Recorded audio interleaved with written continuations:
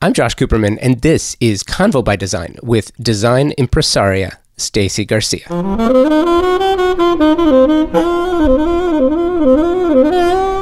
Starting at the beginning, Stacy Garcia is a global licensing and design company led by someone who has one foot firmly planted in design and the other in the business side of things. Stacy is a powerful voice in the business, and she's done something truly amazing with her business. While she calls herself a creator and an artist first, she has used the licensing arenas to structure her core business on hospitality and still create a multi-line business structure. For those designers and architects listening, this will give you some quantifiable takeaways as it relates to creative design and hospitality, but you're also going to get some excellent business strategies and actionable ideas that will help you structure your business and ultimately increase your earning potential through licensing opportunities. In this episode, you will hear Stacy define the structure of a successful partnership. These thoughts include one-offs, multi-year deals, single-piece deals, or the full line collection and non-exclusive licensing partnerships. Stacy also talks about what happens when someone steals your designs and your products. Do you protect yourself, your intellectual property, or not? Because if you start a line, your ideas will get stolen. You're also going to hear about creating and distributing design content, building community, promoting your platform, and making new connections. So get comfortable and enjoy your drive or whatever it is you're doing while enjoying this episode of Convo by Design and this chat with Stacy Garcia. Convo by Design is presented by Walker Zanger, a fantastic company and an equally fantastic design partner. While the Walker Zanger brand was built on the promise to inspire designers and architects to do their best work, there's far more to it than that. Yes, that promise is fulfilled every day through a commitment to provide the best ceramic, glass, stone, porcelain, and concrete surfaces and finishes. But at the heart is a family-owned and operated business that provides stunning surfaces for a well-designed home and does it to make designers and architects do their best work for their clients. Walker Zanger started in 1952, and they are absolutely one of the best trade partners a designer can have. Check out their newest collaborative line with designer Pieta Donovan, a collection of cement and ceramic tiles inspired by the patterns and colorways of the 1970s and created with a comfortable modernity. Walker Zanger is on the cutting edge of design, featuring products for every style and architectural feel you can create. And they provide homeowners with the materials that dream kitchens and baths are made of. Check out any of their 14 showrooms across the country or shop online, walkerzanger.com. I don't know, maybe. We'll see. Although everybody's talking about like shutting down travel for like people are getting fucking crazy. You know what? That's actually the best place to start. Because you've got a big company, and as big as New York is, you can't operate exclusively. You have, especially in design, you have to go places. And it's so interesting, isn't it? Last year, the big conversation was tariffs and how tariffs was going to affect the design trade. And now it's coronavirus. It's COVID-19. It's, do we want to get on a plane? Do we want to go into groups? And we're starting to see all of these trade shows. Salone is being moved. There have been a number of others that have been either moved or canceled. The rug show here in Los Angeles just got moved. Yep. How do you navigate that? How do you plan for that? I mean, I think it's hard. For me, I think it's kind of like our new corporate policy is buy travel insurance because it's you just don't know what's going to get canceled next. And I think for us, and it's interesting because I literally had this conversation with my 9-year-old last night because she's in a panic. Really? Okay. Oh yeah, because her health, the school nurse, right, came in and talked to their classroom and all the classrooms about hand washing and how you prevent yourself from getting sick, whether it's coronavirus or other viruses, and there's fear, and unfortunately, in this age, that's what sells. That's what gets people on social media. That's what gets people on watching the news. Is like it's a catastrophe, and And so it's kind of like, what's the next thing that everybody can get scared over? And I don't know, look, I think our human brains are wired for it, but you sort of have to just live your life and be smart about things and not get in a total panic. It's true. At the same time, and listen, Stacy, you're a strategist, right? Mm-hmm. And I consider myself one as well. And to watch everything that's happening it kind of dovetails into what I've seen happening in design and architecture over the last 5 years, 3 years in it's been speeding up. In the last year, it's just been crazy. This desire to design for wellness, sustainability started with the whole green thing, and the whole green thing didn't really make a whole lot of sense, but people felt good about it. Mm-hmm. And that led into sustainability. Sustainability led into healthy living. Healthy living led into designing for wellness and creating products that make people better instead of just look pretty. They're actually beautiful inside and out, right? Yeah. I mean, listen, you're a California boy, and I feel like the wellness concept is nothing new to people who are West Coast, or people from different areas. I mean, if you look at, trends from different locales, wellness is embedded in the culture. It's not like a new philosophy. Yeah, and we're a little more woo-woo here than elsewhere. Always. I mean, my God, I remember being 12 years old, going to visit my uncle who lived in Santa Cruz at the time, and he's, driving us, down the Pacific Palisades, and it's a beautiful view, and there's a circle of people who are standing up, everybody's hand is touching the other person's hand, and we're like, what the hell is happening? Well, they're having a moment, and right. those happen often in California. Like, right. just, they're probably meditating by the, by the water. But at 12, and as a New Yorker, I mean, my God, I was a Queens kid, I was a city girl. Like, it just seemed super weird to me. Yeah. Yeah. And then you become an adult, and eventually wellness makes its way to the East Coast, and I'm an avid Kripalu goer because I like doing retreats where I'm totally unplugged. Right. So yeah, the concept of wellness, I think, is being accepted more en masse today, and not just as sort of like you said, the woo-woo circles with people who probably smoke too much pot and meditate all the time. It's becoming something. I mean, there's apps now, right? Like meditation apps. So it's encompassing us holistically. It's where we live. It's how we work. It's where we play. It's the apps that we're downloading. It's the, everything from the whatever crystal beads that people are wearing to the type of furnishings they put in their home. So I do think it's more of a lifestyle, and people are more conscious of it, Totally agreed. I want to back up for a second. Mm-hmm. You're a really interesting case study in design and licensing, the differences between the two and how the two work together. Which would you say you are first, a creator designer or a licensor marketer? Oh, 100%. I mean, in my soul, there's an artist.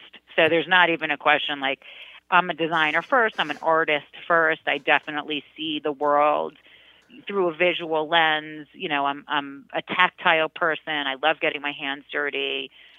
That's really who I am in my being, and it's hard to take that out of the way I approach business. And licensing became kind of the way of being able to get design concepts and thought process out into the world and be able to put partnerships together. And I focus actually a lot of my business. Originally, my core business focuses on hospitality. So it's not only design and licensing, but it's also been very much through the lens of travel and experience and hotels and making people feel welcome in a space, and also creating environments, or working with interior designers who create environments that not only make the guests feel welcome, but also provide the best return on investment for the people who are building these spaces and operating them. So it has to function, both from the experience and also profitability. So it's been really interesting. And I know we were talking coronavirus. I mean, it's definitely one of those things for the travel industry also. Like, it's rocking the travel industry right now in certain parts of the world. So I think you sort of have to have your eyes open when you're in any sort of business as to, what the waves are that are impacting economies.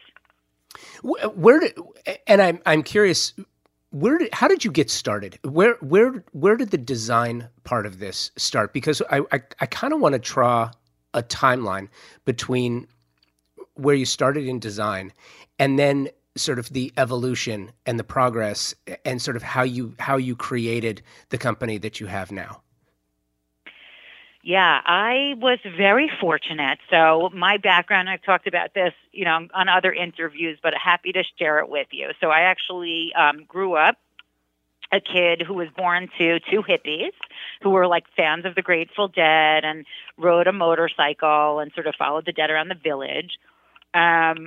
So really open. So I know I joked about the California moment, with people in the meditation circle. I'm sure my parents would have been like leading it. And they actually, got married, got pregnant, and figured out that they had to get it together, or that was their desire at that point. So my father ended up in med school in Guadalajara, Mexico, and that's where I was born.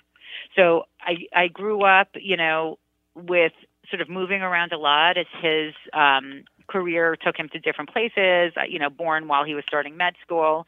And then, through his residency, et cetera, I moved 8 times as a kid. And I grew up with parents who were really like very much about kind of peace, love, and happiness and find your passion and the money will follow. It's not about the money. It's about, doing things you love, contributing in a nice way to society, all of these things. So they sort of, honed in on a passion I had for the arts. I think most children are very naturally expressive and creative and artistic. And, and then we find our path, or that gets squashed out of you at some point. And my parents nurtured it. And so I was really fortunate that, even as a kid, that was where my extracurricular activities were. It was where my interests were. And, I think with anything, you get enough positive feedback and you find your path. And I was fortunate to have 2 parents who really cheerleaded the process. So I have a degree from Syracuse University in surface pattern design, which was part of their visual and performing arts school.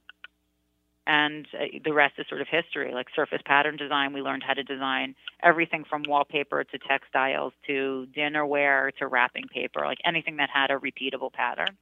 We were trained in not only how to put things into technical repeats or how to paint the designs. At the time, CAD was very new, but also on the technologies that existed, back in the day on how to reproduce it, what the printing methods were, what the weaving methods were, that kind of thing. And so when you got out of school, you decided to get into design. Did you work for another designer first, or did you come out straight away? Oh yeah, I did work for a couple other places first. So again, was fortunate that my degree was so niche that there was a pretty solid network of companies that sort of said, hey, I need a surface pattern designer. And sort of a bigger network even in Europe, and I did some study abroad in London also as part of my studies. But I was fortunate to land an internship at Ralph Lauren.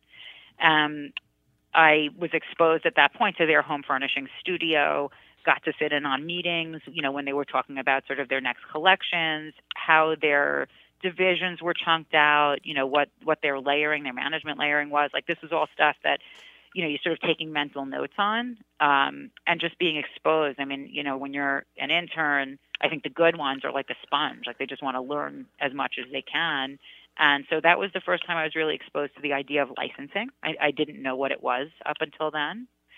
And I was also exposed to their document closet because half my job was like folding antique fabric swatches and getting them organized. So it wasn't all glamorous, but it was definitely, I think it was one of those light bulb moments where it was like, wow, like you can partner with companies and they'll use your name and help you produce it. Like you don't have to figure it all out. There's ways to do this where everyone gets to be successful. It's so interesting because I was recently speaking to a group of soon to be designers, and was really interesting because there's still this pervasive thought as new designers come out. This you go one of two ways. One being you decide you want to be a designer because people tell you what great taste you have. And so Mhm. you design, your parents' house, and then you do your living room, and you take pictures of it, and you put it on Instagram, and then people say, "Oh, that's so great! Come do my house," and that's how you become a designer. I think it is such a disservice to both yourself, the business, and one's future clients to do it that way. And I put that in context because I've had the benefit of talking to people like you who have come out of school and gone and put in the work under another flag and learned so much more than they ever would have learned just by doing it themselves. Yeah. I think there's many paths, and I think that's like a Hindu comment, but like there's many paths to one truth. In that respect, they're talking about, the God energy. But I think with design or with anything else, I think there's many paths to success. And so as much as I would love to take the elitist approach and say, you're right, I went to design school and so did all my clients and it would be a disservice. The reality is some of the most talented people in the industry don't have the degree hanging on their Yeah, no, wall. no, no, no, no. I totally get that, and I'm not saying it's the degree that does it. Yeah. I have a philosophy, and it's kind of sussed out and proven true. Nobody gets there to success, that is, without a couple of things, right? You don't get there without talent. Right. You don't get there without a little bit of luck, and you don't get there without help. Nobody I know has been successful doing it 100% themselves the whole way. That is very true. And so when I consider, I hosted a panel at West Edge Design Fair, and I had Timothy Corrigan on one side, Michael Berman on the other, and Genevieve Trousdale in the middle. And Genevieve had worked for both Michael and Timothy. And now she has her own firm and she has her own people that are working for her. What was interesting about the conversation, and it was so eye-opening, that you have all of these successful designers and the institutional knowledge learned by working for somebody else, having access to their systems and structures and procedures and policies.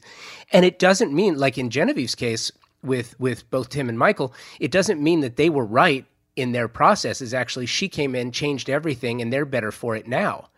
Right. But the ability, and it's not the degree hanging on the wall, it's the knowledge and experience that you get. I guess it's learning from somebody who has already made the mistakes you're potentially about to make. Absolutely. That's where, the whole idea of doing these kind of internships or apprenticeships back in the day, right? Before you would go and get a formal education, you would basically apprentice for a master, for a number of years and learn their trade and learn their systems and then be, set out into the universe to do your job there, So I agree with you. I think there's absolutely nobody really successful. It's rare to see someone who just gets there totally on their own. Most people have mentors and cheerleaders and other people who are lifting them up and supporting them and helping them to their success. And I think any successful person you would ask would always say that, like, oh, I have these people to thank. Like, my success is not a one-person show. But, to sort of the point of needing the design degree, I think, like you said, you can apprentice for somebody and learn. I actually hosted a podcast where I interviewed Deborah Lloyd Forrest, and she's one of the most successful hospitality designers and design firms, and she sold recently, so that she could sort of help to grow what she had built, but it was 100 people deep, and now is part of Perkins Eastman, I believe, and so they're 1,000 people deep with architects and designers, but a pretty massive firm in the hospitality world, and she's not a trained designer. So, she apprenticed, like you said, she worked for somebody else, learned their method, and then flew. She had the talent, she had the business acumen, and she's a legend. She's a platinum circle holder in the hospitality design world, which is kind of one of the highest achievements you can get. So it's interesting, when you look, and I think my perspective has changed, and even today, when you look at interior designers, or like you said, sort of who's getting the deals, who's putting their mark on things, it can be really frustrating. To your point, there are people out there who have millions of followers on Instagram and are getting deals, licensing deals and product deals and all this stuff, and they're not formally trained. And, as a designer, you're like, well, it's not my taste, or it's pedestrian. I mean, listen, trust me, I travel in circles. My clients, my friends, many of them are formally trained, highly successful interior designers. And it can be frustrating when you see this, but you have to sort of scratch your head and say, listen, some of us design, very high end, one of a kind sort of properties, one of a kind projects. And that's what your clientele is paying for. And it's not for everyone. The masses, most people are never going to be able to afford that level of design, but they can replicate some of the stuff that they're seeing on Instagram. And so what these people are doing, these quote influencers are doing that are untrained but are highly successful, is they're giving inspiration to a mass amount of people. Like, you don't get millions of followers if you're not striking a chord and providing value to them. So it's interesting. Like, it may not be your taste as a designer. We may poo-poo it or may be frustrated by it, but we should look at it and learn from it, because there's gold to mine from there. There's information there where you go, this is just another dynamic shift in business, and you either get with the program or you get run over. You get left behind. You know what? It's so true. And it's interesting because in that context, you don't know that you've been left behind, because you're so busy with your head down, running in circles, that you don't see that the trajectory, the path has changed. And speaking of that, I think one of the things I was really excited to talk to you about, take me through the anatomy of licensing. I think some people consider it to be a very simple but not easy, right? I think it's neither simple nor easy. I think so much goes into finding that right thing, that niche, that element, the unique element that makes it special, and then branding it and packaging it and marketing it and putting it out there in such a way that people can actually see true value. Take me through the anatomy of a licensing partnership. How does it make sense? How do you find good partners? How do you take what you do and make 1 + 1 = 3? Yeah, I think that's a great question. I mean, I look at our most successful licensing deals and really all of our relationships in licensing as a marriage. So the way we structure our deals is typically multi-year, and there's different ways to put together licensing deals. So you could do a one-off thing, maybe you're a designer and you have a great chair idea, or you designed a custom piece of furniture for a client, and now you want to go ahead and license that piece, or you have an idea for a pattern design, and it's sort of singular, or it's a small collection or a collection. But your goal, I think some of it is assessing your goals. Your goal is to just sort of find a manufacturer for that thing or that collection. So you could sign a non-exclusive licensing deal, sort of getting that piece to a manufacturer who has distribution, and you're sort of in it as gravy, a little bit of cash flow maybe that comes in from that deal, and not too much else behind it. And that, I think those are probably more common for the interior design world, where you have a designer developing product that is, again, customized, that they're going to just sort of take and leverage into something else. And so those would be one-off, and I wouldn't get too carried away with like worrying about what the deals look like, because, it's kind of a one and done situation, right? It's a feather in the cap. Maybe it's a little gravy money. It's, you can go out and have as my grandmother would say, you could go buy yourself an ice cream with it. It's not, no one's sending a kid to college, but, take them for ice cream. So, if you're an interior designer and you have sort of the one-off thing, you find a manufacturer, you cut a simple licensing deal, and the licensing deal basically looks like this. You're allowing them to use your intellectual property, your design. Maybe you're allowing them to use your name or your image to promote the design. And then you set a fee for what that is. You set the time period for what that looks like, how many years you're going to allow them to license it. And where they're allowed to sell it. So you kind of define your terms. I highly recommend using a lawyer for these things. They exist. You want somebody who, knows intellectual property or IP as their specialty.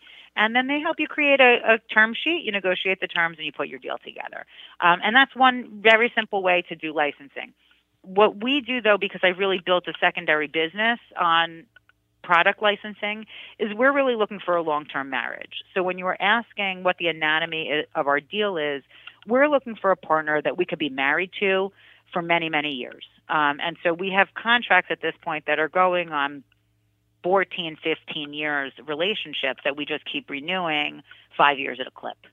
And those deals are very different because many times we don't have the things designed yet. We're agreeing to partner together to create the collections that they will come out with. And then we agree to update those collections a set number of times a year or a set number of times throughout the term of the contract. And so it really is a deeper investment. We typically sign our deals where we're also licensing to them one of our trademarks. So I own various trademarks, whether it's our commercial trademark or I have a couple for the residential community. One is called Stay by Stacey Garcia, and we license that exclusively to QVC. And then one is called Stacey Garcia Home, and we're rolling those out. So we sort of decide on the trademark, what market they're going to sell to, and then sign a deal. Again, typically our average license deal is between 3 and 5 years. And so we're really looking for a marriage where you're going to be committed to having this thing be successful.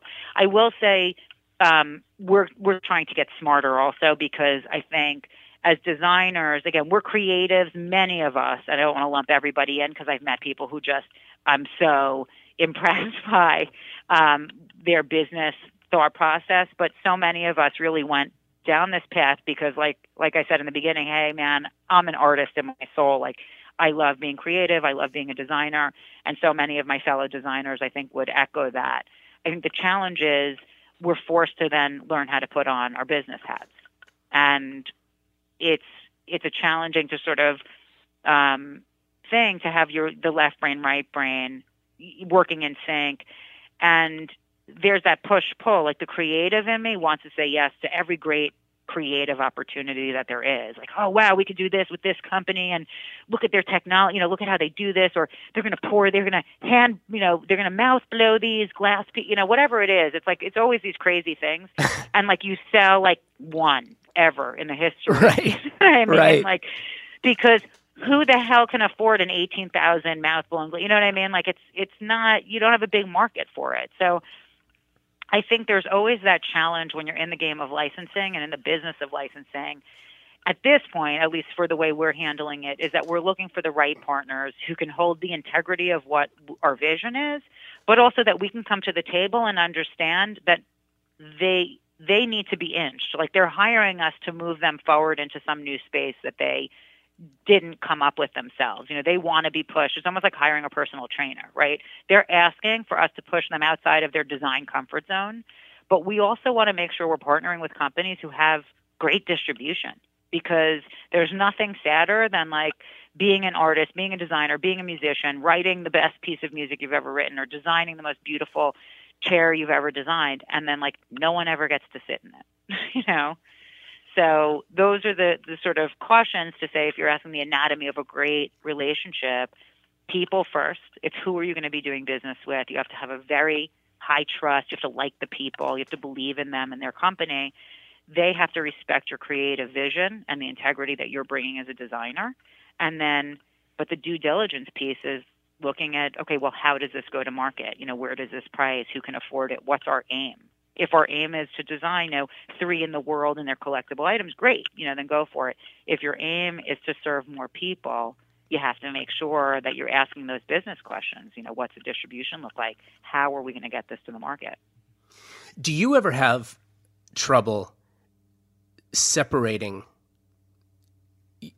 the business side and the creative side? Because I think I'm listening to you talk, and it's really interesting to me to hear you've got a very clear roadmap, but at the same time, you're a creator at heart and in mind, and the product always comes first. And sometimes the creative side and the business side don't always match. and sometimes you have to walk away, and sometimes it doesn't make sense. But at the same time, you so desperately want to create that. I think that's how a lot of people get into making some bad decisions. How do you separate the two sides? I mean, listen, we've been asked to design crazy things. Like, I'm thinking about a conversation I had, this was, many years ago already, but, an offer to sort of, and maybe it was the dumbest thing I said, no, maybe it was the worst thing I ever said no to, but it was to design toilets. Like, can we put your patterns on the inside of toilets? And I was like, you know what? No, you can't. No, we're not going to have people like defecating on our design. Like, that, to me, right that minute didn't make sense. But it wasn't in line with where our brand was. But I don't know. Maybe, who knows? Maybe like, gold line toilets. Like, I know there's a market for. So I think it always has to sort of make sense, like you said, from what your brand positioning is, the level of market, what's your goal.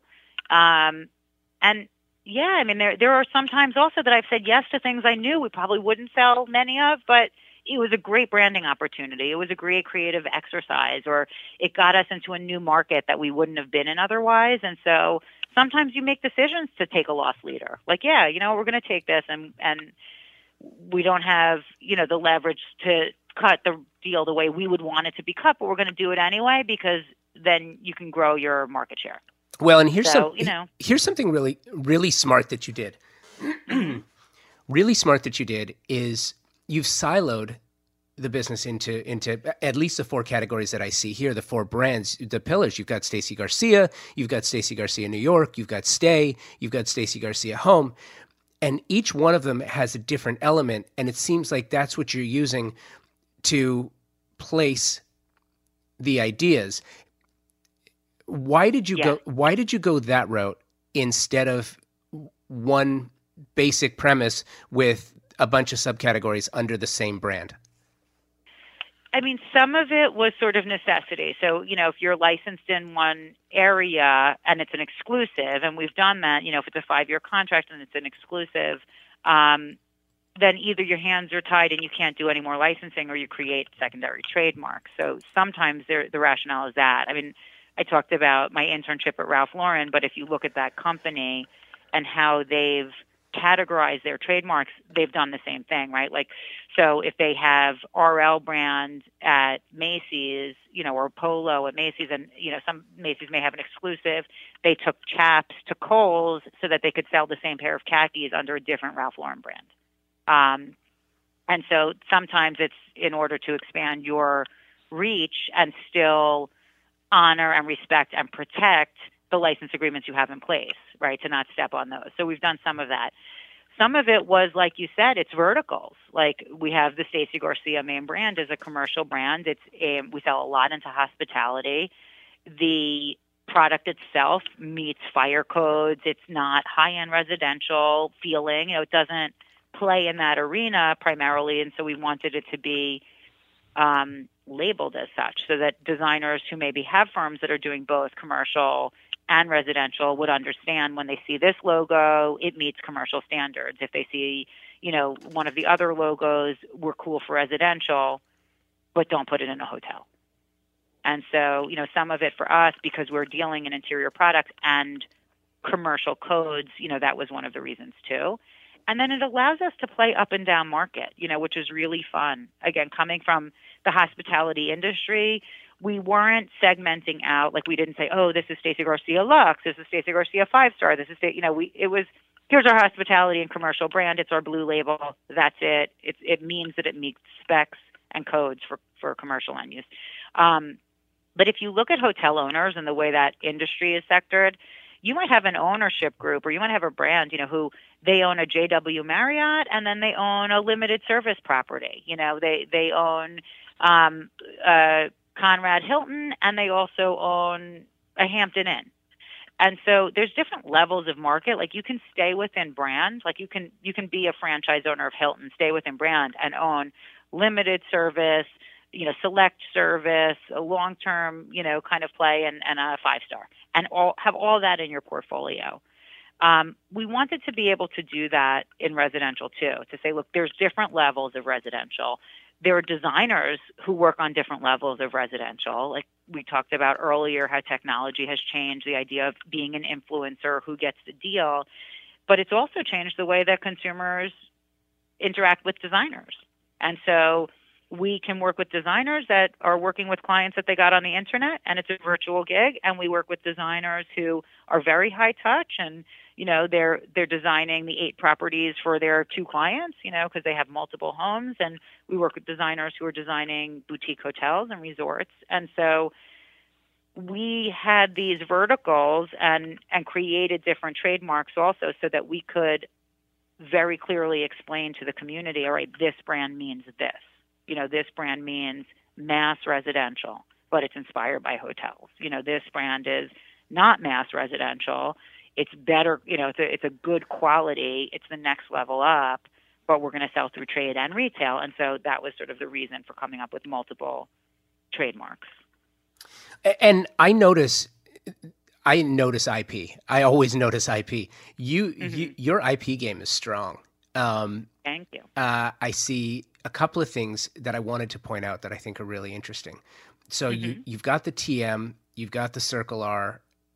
Difference being, a trademark is one that's either new or in process or in commercial use, but hasn't been registered with the USPTO, the U.S. Department of Trade, and the Circle R is one that's been registered. So you're protecting your IP on that side. One of the other things that you do is on your Instagram. I noticed that when you're pushing out images, you credit the photographer, you credit the architect, you credit the designer, which is something that is so important. So clearly IP is very important to you. And I guess with what you do, it really has to be, because those are very expensive mistakes to make. But by the same token, you could also go down the rabbit hole and pay IP attorneys forever to do things. And we do. Yeah. I was going to say, I imagine you do. But how do you mitigate the amount of money going out so that it's not cost prohibitive? How do you manage that process? Because it is so important. Yeah, and it's interesting because we also, over the course of the 15 years since I've really been playing pretty strong in the licensing game, we've expanded into global markets. So we're not just protecting IP in the United States, we're having to register per category in various countries. So, certainly as we scale, the costs of defense, continues to go up. But that's what it is. You're trying to create kind of a really strong barrier so that you're protecting your brand, you're protecting your IP, and you're protecting the companies that are signing with you. That's part of what you bring to the table. And I think that's a great question. Is designers also, they go into these things and hopefully they're hiring a lawyer to guide them. But the nuances of the contract many times say, we're going to license you my name or my trademark or my design, and then you're basically most of the time saying, well, part of that gig is indemnifying you, the manufacturer, you, the licensee, so that I'm taking the heat if something goes wrong, if I'm accused of an infringement or if I'm not properly owning these trademarks or these copyrights or these patents. And so I always caution designers to say, just make sure that your I's are dotted and your T's are crossed. Getting copyrights is relatively inexpensive. Trademarking is a more expensive gig, but it's worth it. Amazon actually, just sort of as a side note, one of the lawyers, and we have multiple for different things, but one of the IP attorneys that we use was chosen by Amazon to be one of a handful of lawyers who anyone who's selling on Amazon who wants to do trademarks can work with at sort of like this discounted rate, which is really interesting because Amazon wants people protecting themselves and being able to defend it and trying to offer these small business owners a way to get into it and kind of remove that cost barrier, making it a little more affordable. So it's important to know. Well, and it is important to protect. It is, and it's also one of those things where, and this is where it goes back to having an education and understanding, deciding to protect your intellectual property is a choice, should be a choice. Not defending your IP should be something that you make a choice to do or not to do, not that you don't do because you don't know it or you're infringing on somebody else's and you're getting yourself into something that you really don't know. I had a conversation years ago there was a whole group of us, designers and architects. We were at Modernism Week years ago at dinner, and some were a little overserved, but we were having That's the best. Those are the best conversations. Oh, this was good. There were tears. We were having a conversation about protecting one's design, not even traipsing over somebody else's IP, but protecting what one creates. And this architect looks at me, and she said, "Why would I want to, file for intellectual property over something that I created for somebody else that they paid me for?" And I thought about it. And, my background is in broadcast and brand development. I got into this because I had an opportunity to, and I've always loved architecture and design, and I don't possess the skill to be a designer or architect. But I love it, and I wanted to surround myself with it. But being a brander and a marketer, it upset me. It upset me because, and this is probably 4 or 5 years ago, and it upset me because as a creator, I'm a creator. I have a podcast and I create copyright, which is automatically protected. But if you want to defend it, then you have to register it. That's a choice. Yes. Well, you don't have to. You would have to prove that you were the first one, but it is defendable. It is much easier to defend it if you hold copyright. Well, no. But my point is with copyright in particular is once you say it, once the copyright is activated, once it's put out in the world, then you have that copyright. But if you want to defend it legally, then you have to register it. So you have to register it first. It's just a process. It's not hard to do. It's just a step that if you don't know, it's not going to happen. But with trademark, it's so much different because you have to prove that you were to market and that you were using it in the marketplace. And then you have to register. Like you said, it's not terribly expensive, but there is a cost.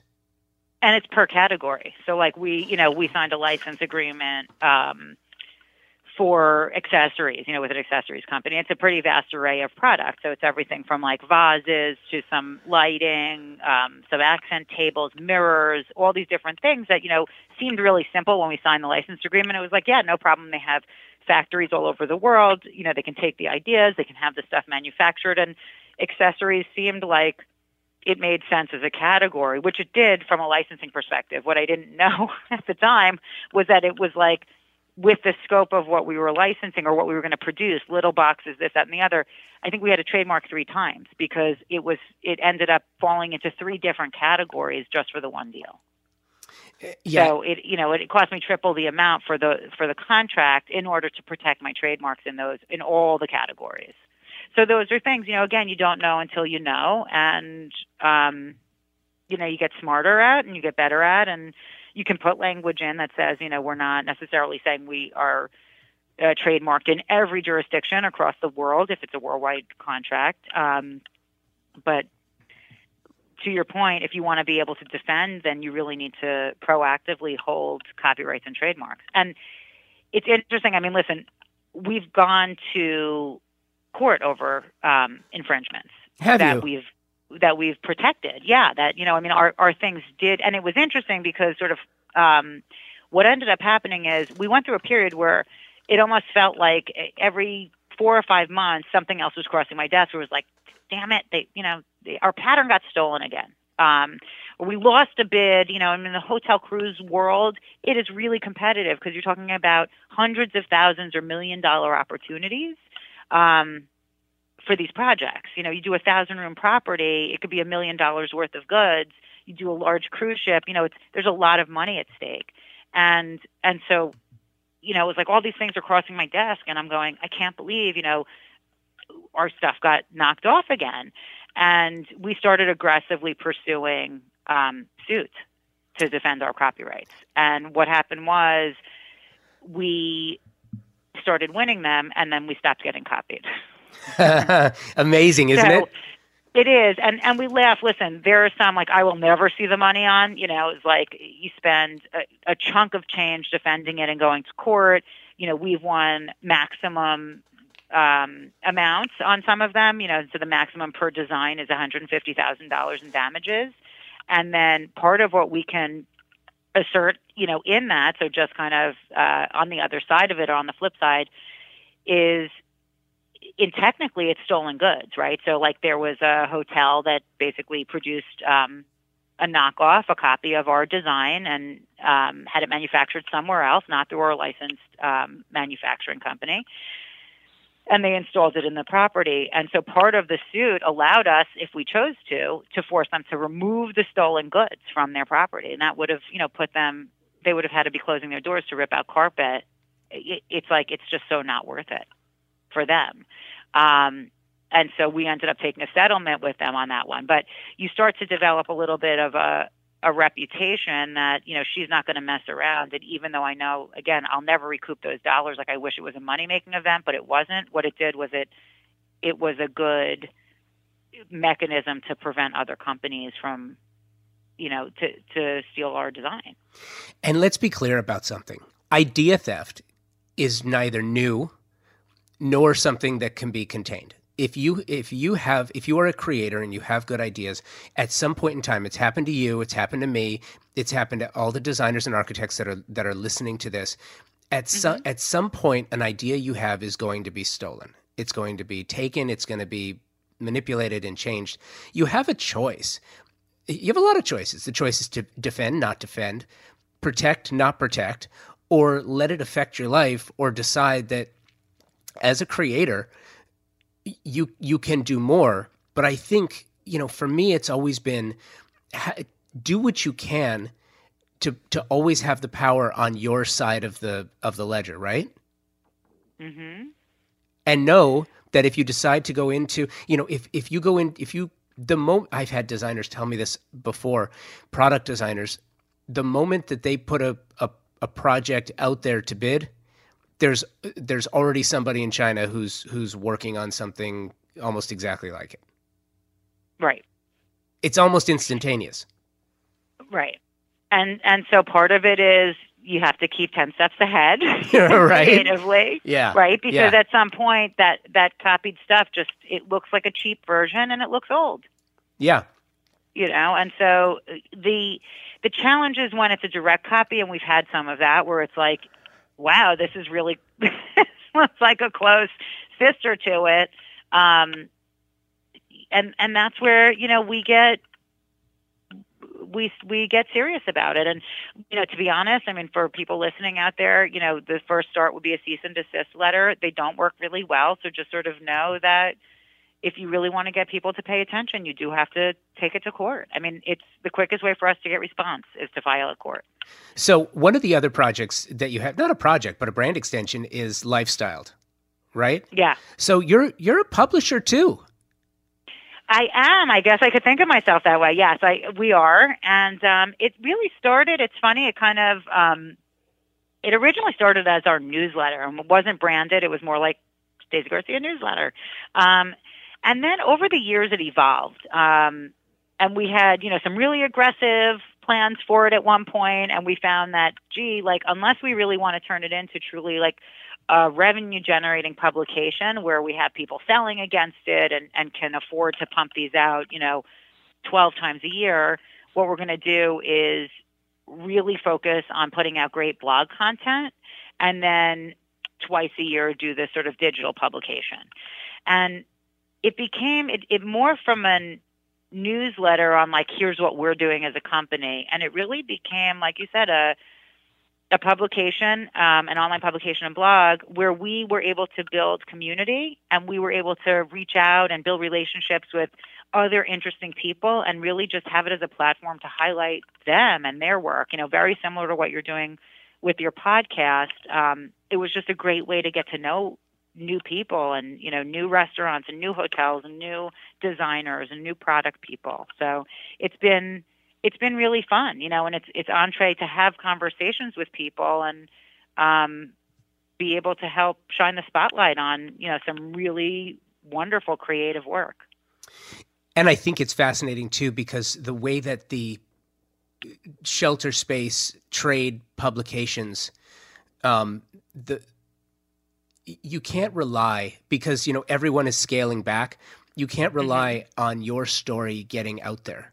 If you're a professional, if you're a creator, if you're a creative professional, you have to work your publicist. You have to have a professional out there working for you. But at the same time, the narrative has kind of been hijacked. Social media, I think, is the culprit here. It's a blessing and a curse. The narrative has been hijacked because whatever someone with the biggest megaphone says is on trend right now, it's on trend right now because others pick it up because the echo chamber is just so vast. So for you as a creator with your own line, with your own extension, to create a public channel to distribute content that, you get to create the narrative there, I think it's really powerful. The question I have for you is, how do you manage the time with everything else you do? There's this, as a business owner too, there's this balance that you have to strike where staffing and clients and product development, R&D, the time to write, the time to shoot, the time to do all of this. How do you manage that process? Yeah, I think it's always evolving. And again, like I said, when we started it, we were doing 6 issues a year, and then we had a goal to grow it to 12. And we realized that it was exactly like you said, just sort of a massive, time-consuming project because designers tend to be perfectionists. What? I know. So, it was like there was no one in this office that was going to let a publication go out that was anything less than 100% gorgeous, drool-worthy, and perfect. And that takes a lot of time, and there's a lot of pressure in that. And so we ended up scaling it back and saying, listen, this is really, it's a passion project, and each one has a theme, and it's an interesting theme. And, so each issue, was like the fearless issue. And like you said, it's the wellness issue. And, the travel issue, there's always through a different lens, always through that narrative, like you said, of what's in our psyche that we're interested in covering. And so it sort of became what we decided it was going to be. And so, like you said, as the business owner, it was making that decision that, it can still be a passion project. It can still be this great way to build community. It could still provide value to the people who read it and see it. And it can be in a pace that feels more comfortable to our business. Last question I have for you is, and I really do appreciate the time today. Yeah, my pleasure. I feel like you can tell a lot about a person by their social media. Okay. And I think you've said this before, but when it comes to color, I mean, you can tell that you have a love affair going with color. And what's really striking to me is, as I continue to go through this, go through your feed on Instagram, it doesn't seem like you have maybe you do have a favorite color, but it doesn't feel that way in your design. You have this fearless approach to implementing all different shapes, styles. I'm looking at a rainbow rug I'm looking at a room that just exploded. It's like a bag of Jelly Bellies exploded in this room in a good way. It's amazing. You don't seem to have a favorite color in particular. You just need to have a lot of color in every space. Have you always been like that? And do your clients ever get intimidated by that? Sometimes when it comes to color, you have to talk people down a little bit. Tell me about this thing with color. Yeah, I think, like you said, I definitely have built a reputation of being known for bold use of color. I do. It's funny. My first boss after Ralph Lauren, or actually my second boss, was this guy Tony, and he would joke when we would be out, doing client presentations, et cetera, and he would say, Stacy never met a color she didn't like, and it's true. And I had a professor who used to say, there are no bad colors. There's just sort of combinations that seem off. And so really, I think that's what gets me going, is sort of really striking the right balance and the right chord with how to combine color so that it does what you want it to do, right? It's like a tool in your toolbox that you can be purposely using analogous palette to try to create something that feels more serene. You can purposely be using colors that contrast because you want to have excitement or pop in a space. And I think color, from a human perspective, when we see things, color is one of the first things that moves us emotionally. And so for me, I think there's always been that really emotional attachment to how color interplays, how it makes you feel, what combinations, you can use that are interesting, what combinations people will respond to in their choices, in their full interior spaces, or even on more of a microcosm, like in a rug, in a textile, and how that's going to be used or how that sets the stage. I mean, we design fabrics that I know interior designers can take one of our fabric designs and riff a whole room off of it.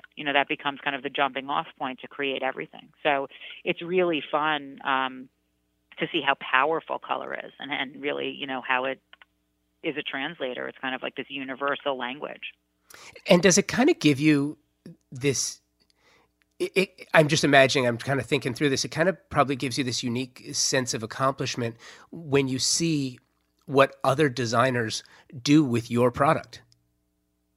Always. I mean, for me, it is such an honor to be able to work in a field where professionals, again, whether they are formally trained or they have earned their, stripes through apprenticeship in the School of Hard Knocks, they all have my respect. And I think, for me, it's just an honor to be able to service professional clientele. It's also been really fun to be able to make the leap now into selling product to consumers, direct to consumer on channels like QVC. I go on, we create collections for that retailer, and then I get to go on air and tell my story and try to make a connection with the homeowner, with the person who's, hopefully moved to say, wow, those pillows are fabulous. I need some of those. Or because at the end of the day, like, design is a language. It's something that connects us as people. And when you elevate your space, whether it's in a hotel or in your own personal home, you are making that space welcoming. You're making that space a place of comfort, a place of reprieve, a place that you feel good in and that your family feels good in, and that you can really welcome guests, again, whether it's your own family or friends that you're going to entertain. And so I'm always honored when, designers and today now consumers choose to use our product in their projects and in their homes. Well, listen, Stacy, thank you so much for the time. This was fantastic. I really appreciate it. And, I'm sorry, I'm going back and I'm thinking about one thing in particular. After all of we talked about so much, but one of the things that I find absolutely fascinating and so different is, when your example with the toilet, right? Yeah. Here's what's interesting. You didn't say no. You said not right now. Probably. Yeah, I usually don't close doors fully. Well, and unless it's completely off skew with my moral compass, I usually, that's very interesting that you're echoing that back to me, because, listen, I wear a sales hat too sometimes. Just like many designers, you have to first get the client. You have to get people to say yes, and you have to develop a thick skin because you hear a lot of no. And I've joked with people and I've mentored people and done talks. And one of the things I always share, like one of my secrets to success, is that I actually don't subscribe to no. Like, I don't believe in it and I don't ever hear it. So when people say no to me, no comes out of their mouth. What goes into my ear is not yet, not today, maybe in the future, not under these circumstances, perhaps later. And so unless somebody literally says, stop calling me, and even then I'm like, well, listen, if you ever move on to another situation or should the opportunity arise in the future, like, don't forget my number. I'll check back with you next year. And so I think you have to have a level of persistence where your own mind filters that out. So if I said, not yet, not today, that's very interesting. And that's really speaks to how I function, on the the opportunity side of the business. And I think that comes from believing so much in what I bring to the table, my team brings to the table. And anyone who's successful, you have to have a belief. It's not just a passion for what you do, but a belief that what you do will better the people that you want to bring it to. And that's really where it comes from, right? It's not because I don't go into any pitches going like, what can I get out of this? Like, ooh, counting dollar signs, because that's a hell no every time. You have to go in wanting to add value to whoever it is you're pitching to and truly believing in your heart you can help them get to where they want to go. Yeah, and because of you, I'm adding something to my list. Mm-hmm. And that is that the most successful people that I've spoken to, you know, you don't do it by yourself. You got to get a little bit lucky. You got to put in the work. And I think something else is they tend to open more doors than they close. Yeah. You know? Yeah. I think that's good advice. I do. And you don't take no for an answer, right? Yeah. Yes. I mean, it is every single time when you look at the people, any industry, I don't care what it is, the people who made it, the ones who made it are the ones who didn't fucking give up. They are the ones who just stood it out the longest. They had grit. They persevered. They did not take no for an answer. Thank you, Stacy. I truly appreciate the time and your insights. We covered a lot of ground. Thank you, Walker Zanger, for your continued support of Convo by Design, and thank you for listening.